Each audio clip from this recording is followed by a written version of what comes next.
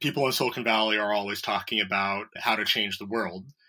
But in China, it's more about how do we adapt to a changing world? How do we improve our own life? And according to him, that's the main difference. I mean, and we know this stuff is all propaganda, but my gosh, I wish we at least had some better propaganda right now in the U.S. That would get me through this thing. Hello and welcome to the China Talk, hosted on Lawfare. This week we have a three-parter. First, an interview with Dan Grover talking about QR codes in China. Next, a reading from the China Talk newsletter, which you can subscribe to at chinatalk.substack.com, featuring translations of Chinese opinions on QR codes. And finally, a Corona story from India. Hi, I'm Dan Grover. I'm a product manager in Silicon Valley. So I hear you used to work in China. Yes, I spent a few years at Tencent in Guangzhou. Well, first off, I want to acknowledge that your very occasional blog, dangrover.com, is one of the reasons I thought working at a consumer-facing Chinese tech firm would be a good idea. And so I want to blame you, first off, for wasting 6 months of my life. But secondly, thank you for writing insightful things about something that basically no one covers. So with Glad you enjoyed it. With that, let's jump into this recent piece about the way that Chinese tech companies and their applications have responded to coronavirus domestically in China, contrasting that to the seeming lack of action on the part of Silicon Valley's giants. So first off, let's lay the groundwork of what has been happening and why on the most commonly used apps for hundreds of millions of Chinese nationals. So what were the main UI innovations that struck you on these giant apps? I think what we're seeing is they've applied a lot of new ideas that have come across in the last few years in Chinese apps really well. And they've made all the various tools that these tech companies are launching to help people deal with the coronavirus. They've managed to put them in a very central way, attract a lot of attention to them, and just really put them to use. Let's talk about the two ones that you highlighted in this piece. So first were apps that direct people to get care. So what was going on in this area? Yeah, so there's a few things to look at there. One thing worth pointing out is just the way that the medical system is set up to deal with crises like this. They've got this concept of fever clinics there, which if you're not familiar with it, is basically a place where you can go if you're not seriously sick, and they will diagnose you and try to figure out what to do with you and kind of isolate you for a while so that you're not going back and potentially spreading the virus to your family. So a lot of these were set up during the SARS epidemic. A bunch more have been set up recently. So one of the things that all the apps did very early on was they just put a map view where you can just go and find the closest one to you, which is definitely very useful if you think that you might be sick. They also had an official list of all of the hospitals that were officially designated to actually deal with the serious cases with ICUs and ventilators and things like that. And those were all in the map views. So this was in WeChat, it was in Baidu, it was in Alipay. They all had these very prominent maps where you could go and figure out where to go. The other thing that's happening is there's all of these telemedicine apps or ventures that are happening. So there's the Ping An Hao Yisheng app that had a 10x growth just during the crisis. There's a Tencent health play. There's an Ali health play. So all of these e-health apps kind of took advantage of the crisis and tried to get more people to try their consultation products. So a lot of them were doing free consultations. A lot of them were doing, 1 RMB consultations, and people were going in there and asking, either common things that they would have gone to the doctor for, but are kind of too afraid for because of the epidemic, just like, common colds and rashes and stuff like that. Or they're asking, like, can you diagnose me? Should I go in and get checked out? And that deflected a lot of the load off of the hospital so they could deal with people who are sick. I can tell you my experiences going to the doctor. So after I became a Chinese employee of Tencent, I didn't get to have the fancy expat medical plan, and you just got a health savings account with the special bank card. And I just went to the normal People's Hospital of Guangzhou, And it was set up like a deli. You go in, you get a number, you say, I want to see a dermatologist or whatever it is. And then you take your number and then you go see the doctor. I would say it's not as it's a very quick, casual thing. Thankfully, I never had anything really, really serious happen to me. So I don't know about that. But I would say for all of the sort of common things that I would need to see the doctor for, it was pretty straightforward. Yeah. And I think the other key to this, which presumably is the difference between the US system, is like really straightforward checkup type things in China are paid for out of pocket and are shockingly affordable. So I guess now is as good a time as ever to tell this story. So during my birthday, I had a friend who, this was, I think 2 years ago now, I had a friend who shook my hand.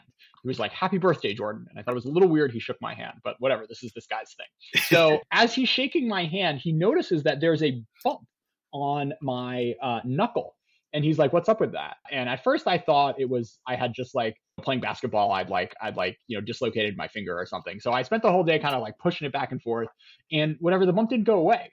So by this afternoon, I was sort of freaking out and went to I forget which hospital it is. It was like right near Gulo. It was, some very local hospital. I was in the line. I pressed the button. My card didn't have money on it. I didn't have cash. I had to like talk to someone and persuade them to give me cash while I like sent them money on WeChat. And by the time I went through all of this, it was already 4:00 and I had my ticket and I was in line, but they were like, no, sorry, we're not doing any x-rays for the rest of the day. So, there are 5 other people in line screaming at the person being like, let me do the x-ray. I've been waiting all day. So I figured, all right, this is not going to happen. So, I burned 100 kwai on that ticket, but then I end up going to the I think I went to Beijing Union, which was it's not like a super fancy like Western private one, but is definitely like a step up from the really local place I went. And my x-ray cost $100.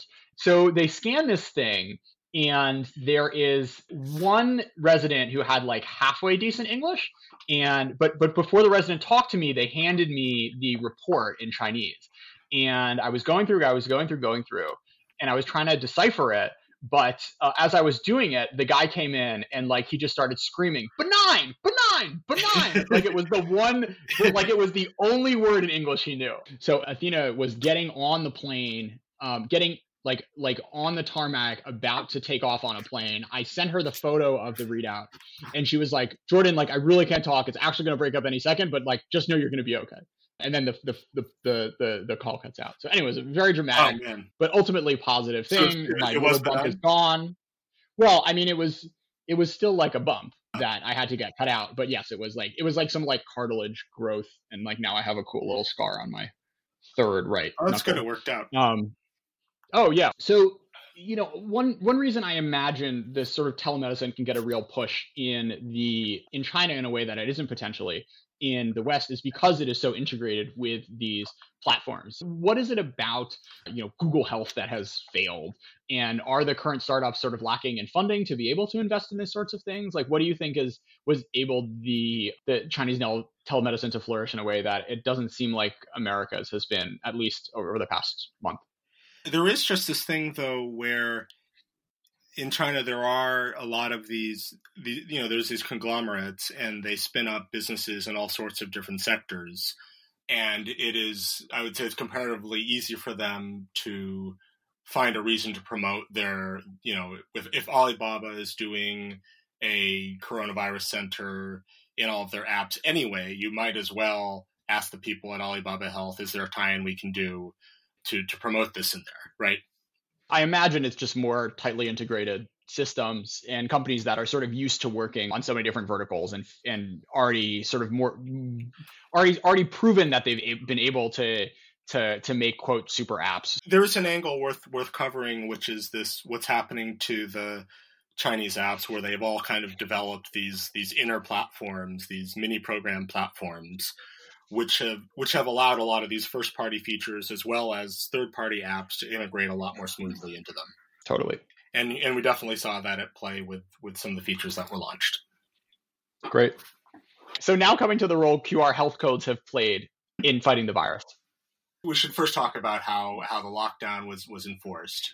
So in a lot of places, people's apartment complexes would try to keep track of people's health, or they'd keep track of who's coming and going and give you this like paper passbook to only let you out or over a certain period. A lot of places of employment would do a similar system where they'd have people who would take your temperature, see if you're sick, see where you've been traveling.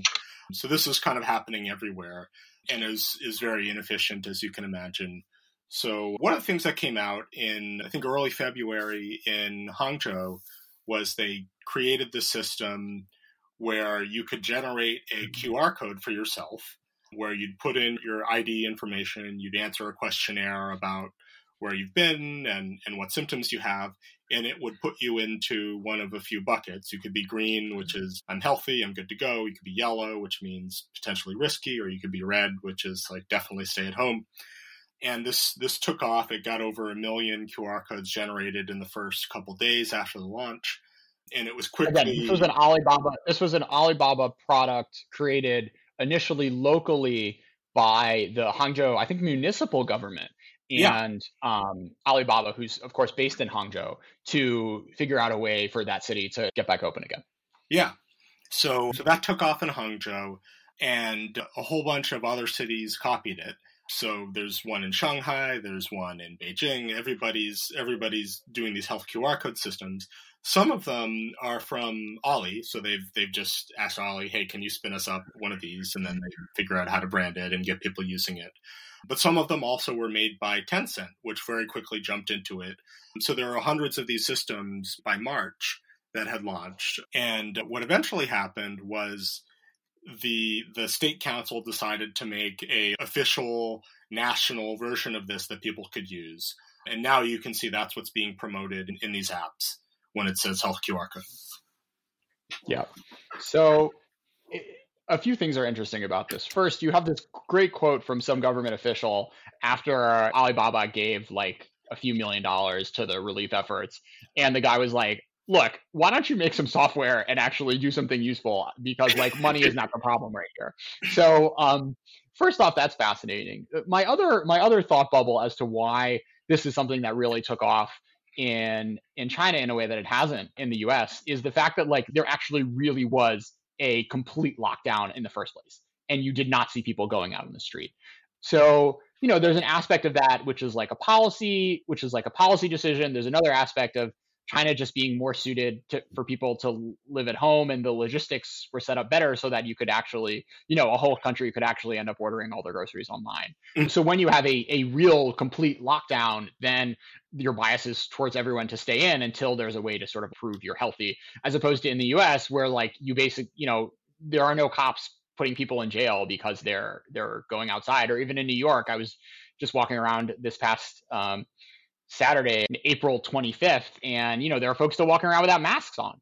So if that isn't something that, if the sort of baseline is that, I feel like doing the sort of like contract tracing and making people stay at home is just not going to happen. There was some sort of like neighborhood level enforcement that then they wanted to outsource up, as opposed to in the US, people are talking about, oh, let's do contact tracing or whatever, but like that would actually end up leaving us with a more restrictive system than we have currently, which is hard to think about people getting necessarily on board with. Whereas health QR codes in China were actually a way to sort of release the pressure that people were feeling from their local neighborhood organizations. Right. And it's also like a way to kind of standardize whatever heuristics were being used, because it seems like everybody had their own system for trying to keep people healthy, right? So this thing came out, and I've been reading some of the threads on Zhihu, and nobody will really say, this is how we decide what category to put you in. Nothing in the official spec tells you how it works. Lots of speculation. It seems like at the bare minimum, what it's doing is looking at your symptoms that you self-reported, and it's starting a counter where basically after 14 days, you're safe. It seems that there are some of these systems, there's some other heuristics that are applied. So there are location tracking things that have been launched separately by the phone companies, where you can get kind of an affidavit of where the phone company thinks you've been if you needed to show that to someone. So there's speculation, well, maybe that is being linked in. in the Xinhua editorial I mentioned, they're pointing out that apparently the Shanghai system, they're linking to all these different municipal databases and applying all the stuff. So who knows how much of that is like actually happening, in 1984 Big Brother style, and how much of that is just pure marketing BS. I tend to think a lot of it is the latter. I think a lot of these systems are going to be pretty siloed, and it's going to be very difficult. For launching this thing in a few weeks, I don't think they're joining data from like the hospitals or the phone companies or anything like that. I think that's marketing. But apparently there might be some truth to what had been going on in Shanghai with their system, where they had apparently a pre-existing platform for doing some of this sort of thing. But I would bet the national one isn't doing anything that advanced. I translated an article which was kind of like walking through the first weeks of the Alibaba team and how they got it to stand up, and just the fact that it sounded so incredibly harried, and they like ended up like using the 60 people who are like locked down in Hubei, who are their engineers, to like make the Wuhan one. It just sounds like the Big Brother fears of this, at least for the moment, are not necessarily completely baked in. But this is definitely a platform that you can, if you're an authoritarian country, can grow into something that our soft little Western eyes may find very, very uncomfortable. So why don't we do the Trump Google story and why this isn't happening in the US right now? So I think when I wrote the piece maybe a month ago, I was just impressed with all of the very, very useful features that had been launched in such a short amount of time and surfaced so prominently in the major apps that people were using. And the only thing, when I looked around at the American apps that I'm using, like what have they actually done, right? There's some PSAs that say like, hey, you should wash your hands. There's a couple of places where you can see the stats, which is nice. Then there's that weird press conference where they had all the CEOs, and Trump was like, yeah, Google's going to launch this thing that can help you find a test. And then Google had to backtrack that. It was remarkable. It was just such a crazy contrast, because this is supposed to be like the high tech capital of the world, and Google's like, yeah, well, it's only going to be local, and it's not actually us; it's our subsidiary. And actually, I haven't seen this thing come out. Have you seen anything? No, I mean, I think it came out, and it was literally, we were talking earlier about like the where you can get treatment thing. I think it was a map that had three dots on it. It was like the biggest bust of the century. It was really remarkable. So, on the one hand, these companies can say, hey, we don't want to make this like crazy privacy tracking thing. But putting that aside, there's a ton of stuff that can be done that doesn't necessarily get lawyers scared. Totally. Well, I think like the reason, I think, for the contrast I just talked about was it seems like the Chinese tech companies' response to this, they're not entirely doing it out of this goody two shoes public goods sort of sentiment like a lot of the US companies are. They're actually trying to make money off this, which is not necessarily a bad thing. So a lot of what you've seen, it's they have business units that are doing health stuff. They're like shit, let's promote this. Let's get people to try teleconsultations. They have their e-commerce divisions. They're like, let's figure out how to ship more masks and make people more confident in the masks that they're buying. They have what else? Then there's the whole mini program angle, where all of these things are being used to like acclimate people to using mini programs in Ali and WeChat and things like that. And Tencent even funded a whole bunch of people to go develop apps or mini programs to aid the pandemic. So there's a business angle to this thing that I think the companies there were quick to seize on. And when I look at what's happening here, yes, Silicon Valley companies are trying to figure out how to be helpful, but they're not trying to make money off of it, which I think is the interesting difference. I think the mainstream Washington consensus would be like, oh, these companies were all forced to do all this stuff by the government, which I think like on some sense, maybe that was the origin of the Alibaba QR code, but very quickly it became something that was just like another competition between Alibaba and Tencent, where each country wanted their QR code to be the official QR code of, Guangxi or wherever wherever we're talking right. about. And there's also like the enterprise software angle to this. So when Ali launched their system, there's an enterprise component of it because your company was scanning your code when you come in, and that was all done through DingTalk, which is, of course, they're trying to compete with ByteDance and Tencent with their enterprise communication products. So it's also a way to like get more people using these things with that as a selling point. Is there another aspect of this where just like, Facebook and Google and Twitter are fat and lazy, and Alibaba and Tencent are more hungry and more entrepreneurial and better at like doing things really fast?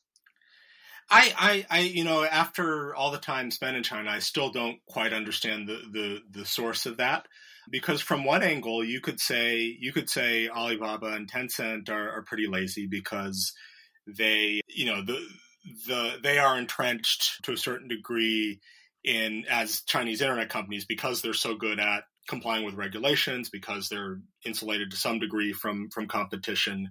So you could look at that situation and you could say why they should be way lazier than Google or Apple or something, but they're not, and that's always really puzzled to me because they all move very fast. They're doing lots of interesting things.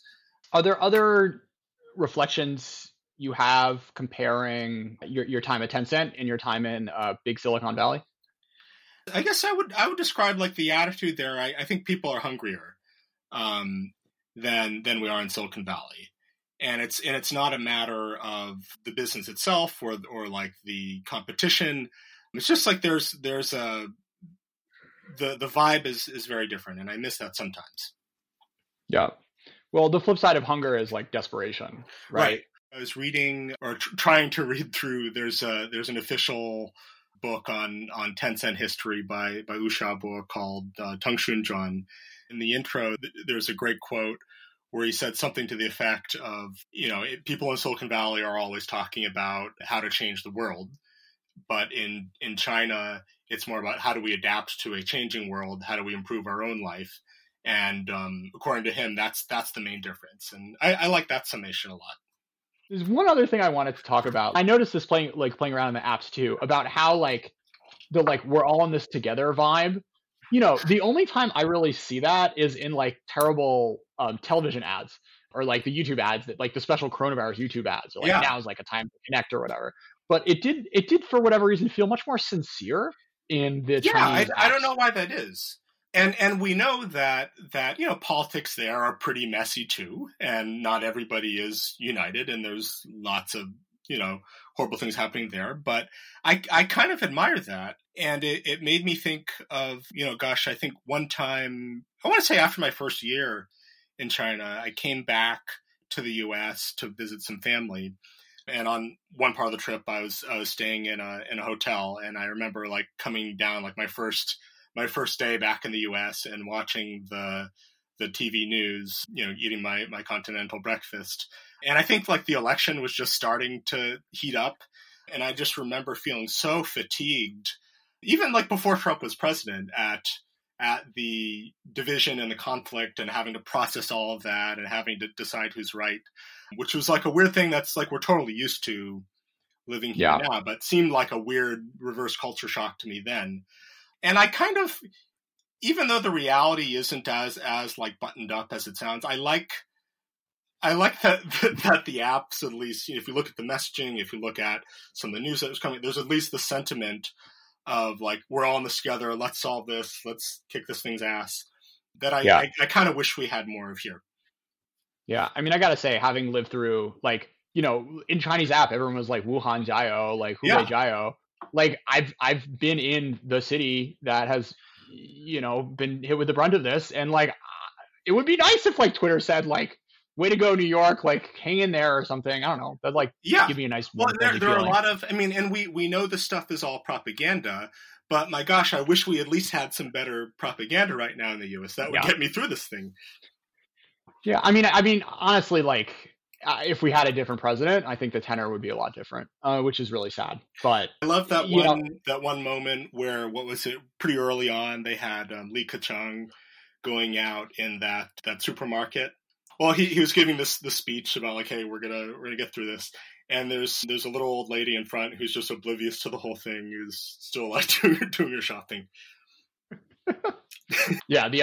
She's like, I'm just trying to get my tomatoes here. I don't want to deal with this premier president. I don't even know what his title is. What is Li Keqiang? He went to Beidou or something. Yeah. Anyways, so we know that Satya Nadella, Jack Dorsey et al. Are all listening to China Talk. So Dan, do you have a takeaway message about what American tech firms should be learning for Chinese ones as we try to fight our way through this virus? I wouldn't be too hard on them now. I was pretty hard in the article.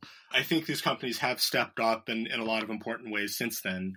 I think the takeaway I would find from this is can you find ways to serve people in a crisis like this, but in a sustainable way where it also makes sense for you as a business, because then you're going to be able to do more of that and you're going to be able to be more useful than if you just sort of wall something off and say this is a public good project.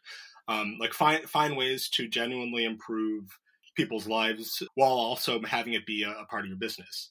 So now I'd like to do a little reading from my newsletter, which you can subscribe to for free at chinatalk.substack.com. The spread of QR code-based quarantine systems has made digital surveillance a reality for the first time for many people on the mainland. While many credit the system with allowing China to emerge from its lockdown, some mainland commentators also worry about the privacy and governance implications of the growing, quote, digital leviathan. Many assume that this system will outlive the epidemic it was built to control. Wang Rong, a researcher at Tencent's internal think tank, worries that China's legal privacy framework isn't up to the task.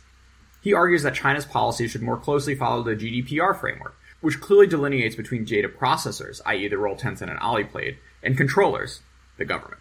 Wang argues that the government should be held accountable on several dimensions. And I quote, in Europe, the data processor can only process data in accordance with the written requirements of the data controller, and must ensure that its employees can comply with the requirements of confidentiality. As the controller, the government department should limit the scope of data collection to the necessary range related to the epidemic when establishing the scope of data collection and use. The government department has not been fully integrated into the personal information protection legal system. Next, Yan Hailu, a political economy researcher, traced the growth of China's surveillance state back to 9/11 and the Initium, a Hong Kong-based outlet. Quote, the general consensus among researchers in surveillance societies is that 9/11 was the turning point for countries around the world to imitate the U.S.'s investment in digital surveillance, and China is probably the best student among them. During this period, America's Cisco had a large role to play in the construction of Chinese public security. 9/11 made the Chinese government realize that the impact of terrorism on national security, and a few years later, the London bombing, strengthened the urgency of the Chinese government to promote the construction of electronic monitoring platforms in cities. The huge construction of surveillance infrastructure have made China the world's largest consumer market for surveillance equipment and related integrated services after 2016, 60% of that being due to public sector procurement. Unlike Google and Apple's designs based on voluntary and selective user participation, Ali and Tencent have taken the lead in developing health codes to assist the Chinese government in incorporating the majority of users into a mandatory algorithm-based social management system. During the epidemic, China's commercial data giants not only provided tracing data, including data consumption and mobile calls to the government, but also invested in the development of big data platforms to help the government monitor the epidemic. As epidemic prevention has become the number one priority for local governments, state-owned enterprises are also providing epidemic prevention technical support. China's three major communications platforms have also developed their own big data solutions. Driven by both political needs and commercial interests, the Chinese government seems to be able to rely on government enterprise cooperation and use technology to achieve any goal to implement security governance. The experience of provinces outside Hubei shows that the use of grid management and monitoring technology has indeed controlled the spread of the epidemic. In fact, the health code has been described by some officials as a digital governance tool that can be retained and expanded in the future. And some Chinese public management scholars advocate that the health code be used as a lever to build digital infrastructure and further break down information silos. Finally, podcast host Li Hochen imagines Chinese society with a permanent health code system in a post on the platform Seeing Ideals. He worries about the difficulty between balancing health with individual rights. Quote, the core logic of this risk spread is, in the face of diseases like COVID-19, preventative measures are always better than doing not enough. But what about preventing medical staff from returning to the community? Medical staff are certainly a group with high health risks, Personal freedom can be compromised, but what will stop us from not behaving decently to those compromised by the disease? At the moment when continuation and expansion of the health code is almost inevitable, I suggest you pay attention to the following matters. A. Legislative characteristics of health code. The connotation of a sacred social contract we've signed is, if I have not violated the law reached by everyone through public persuasion, my freedom should not be restricted. So, if health code restricts access in such a powerful way, then every citizen needs to understand the operating principles and rules of the health code. Next, the human element of health codes. No matter how automated a health code itself is, in order to reduce the advent of a digital leviathan, the health code needs itself to have a centralized management department, a place to lodge complaints, and a mechanism for complete review and adjustments. And finally, compensation for health risk groups. In order to prevent the health code from becoming a tool for the majority to exclude and discriminate against the minority, it's extremely important that those who are evaluated as unhealthy receive some form of compensation. Lastly, we have Ravish, host of the Use Case podcast, giving his corona story from India. So India is a large country. We're about 1.5 billion people, and the population density is extremely high. Add to that, the healthcare infrastructure isn't really adequate enough. No, everybody knows that if this thing breaks out in the country, there is no way that the healthcare infrastructure can deal with it. And I think that's what scares most of us. And that's what scares everyone, including, I think, the government. And that's why we've been in lockdown for more than a month now. Throughout this entire lockdown period, we've heard stories of how healthcare workers and police are actually trying to convince people to stay home.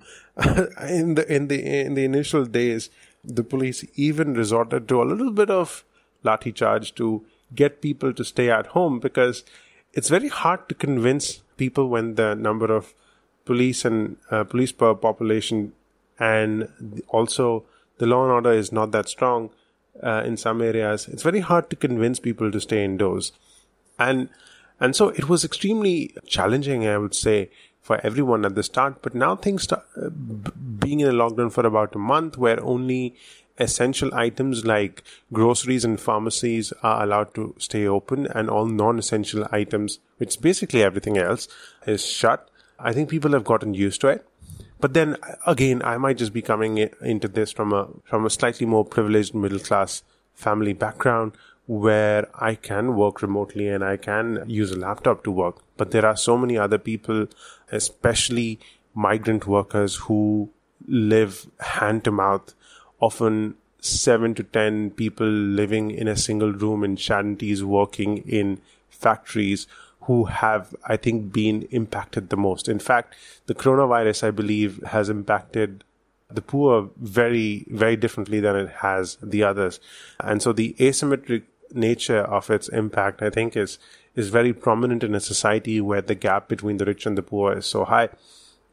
There were some extremely heartbreaking stories of people walking miles and miles because everything is shut down. They want to go back home, but there are no trains, there are no buses running. This one story where a girl walked hundreds of kilometers, and just 5 or 6 kilometers before she reached her village, she died. I think those are some of the very heartbreaking tales that have been coming across. And migrant workers especially have been stranded in these towns, left with nothing, no money, very little ration for food. And so I think I think the perspectives on how this coronavirus situation has impacted life would vary a lot depending on who you ask, actually. As a society as well, I think some things that disturb me a lot is the communal and the religious angle to the virus that's been given. So this event happened in Delhi, which was the Tablighi Jamaat, which is a big religious festival organized by Muslims. And people from all across the world were there. This was, I think, somewhere around the 3rd or the 4th week of March, before the lockdowns were actually announced. And so it was completely legal for a gathering to be organized. But a few cases of coronavirus emerged, and then these people went out to different provinces. Then the virus spread in those different provinces. And so we saw a huge spike. I think what happened then was that the right-wing media, especially the Islamophobic media, really gave it a communal angle, a religious angle to this virus. In fact, some of the media channels actually ran fake videos and fake news without any factual bearings to them and called it a virus jihad. It was only, I think, after some of the Islamic countries complained and the Indian government faced a diplomatic, not a crisis, but a diplomatic challenge, that the Prime Minister tweeted saying something like, the virus has no religion or caste. But by then the damage had already been done. We were being circulated videos on WhatsApp of how, say, a Muslim man is shitting on the streets next to the quarantine center to spread the virus, or spitting on the streets. And these were all fake videos, by the way. They were old videos from somebody from long time back. And that's absolutely not the case, even in regular life. But just the way the entire religious mechanism amplified this into a anti-Muslim agenda was really heartbreaking. I think that's, though, sort of phased out now. Thankfully so. We're right now in a situation as of May the 3rd where the number of cases in coronavirus that were doubling every 3 or 5 days are now doubling every 15 days.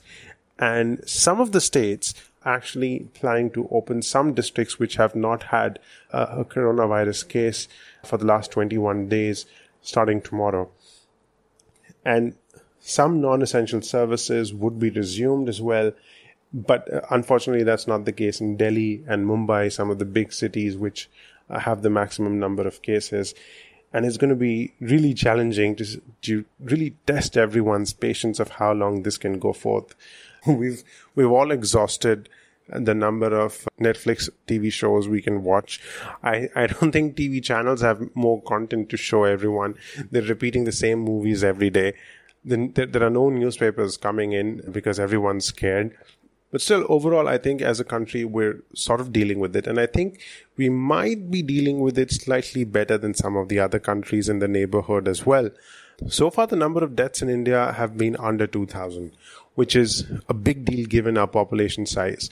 Also, the number of positive cases out of the total number of cases tested is around 4%, which is much lower than it is for some of the European countries, or for America for that matter. And there have been weird theories around why that is. Some people said it's because of the heat. Some people said it's because almost everybody is given a vaccine called BCG for tuberculosis when we're kids. And so there are these weird theories, but none of them have actually been proven. So you can't really create a causation exercise here.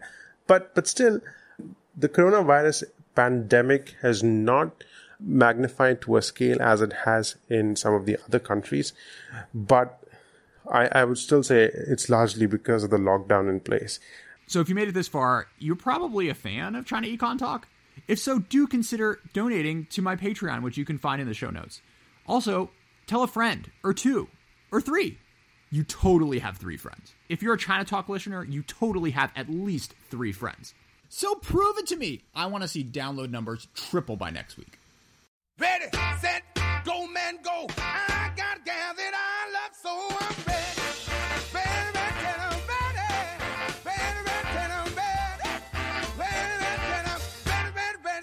Rock and roll, going to the corner, pick up my sweetie pie. She's the rock and roll baby, she's the apple of my eye. I'm ready, ready, ready, ready, ready, ready, ready, ready, ready to rock and roll. All the flat top cats now dungaree dolls are headed for the gym to the soccer ball. The jump's really jumping, the cats are going wild. The music really fit my deeds, great style. I'm ready, ready, ready, ready,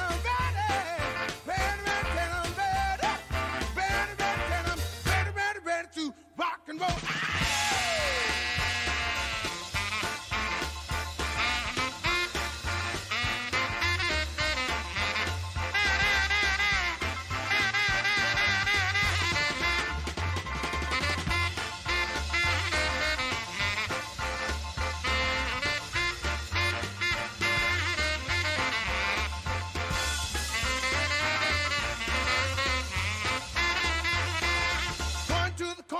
love my sweetie pie. She's a rock and roll baby. She's the apple of my eye. I'm ready, ready, ready, and I'm ready.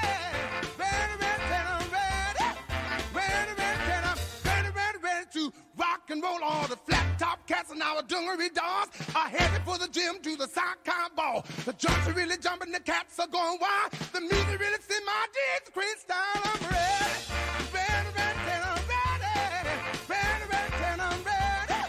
Ready, ready, and I'm ready, ready, ready to rock and roll. Gonna kick on my shoes, roll up my faded jeans. Tell me rock and roll, baby, pour on the steam. I shuffle to the left and I shuffle to the right. Gonna rock and roll till the early, early night.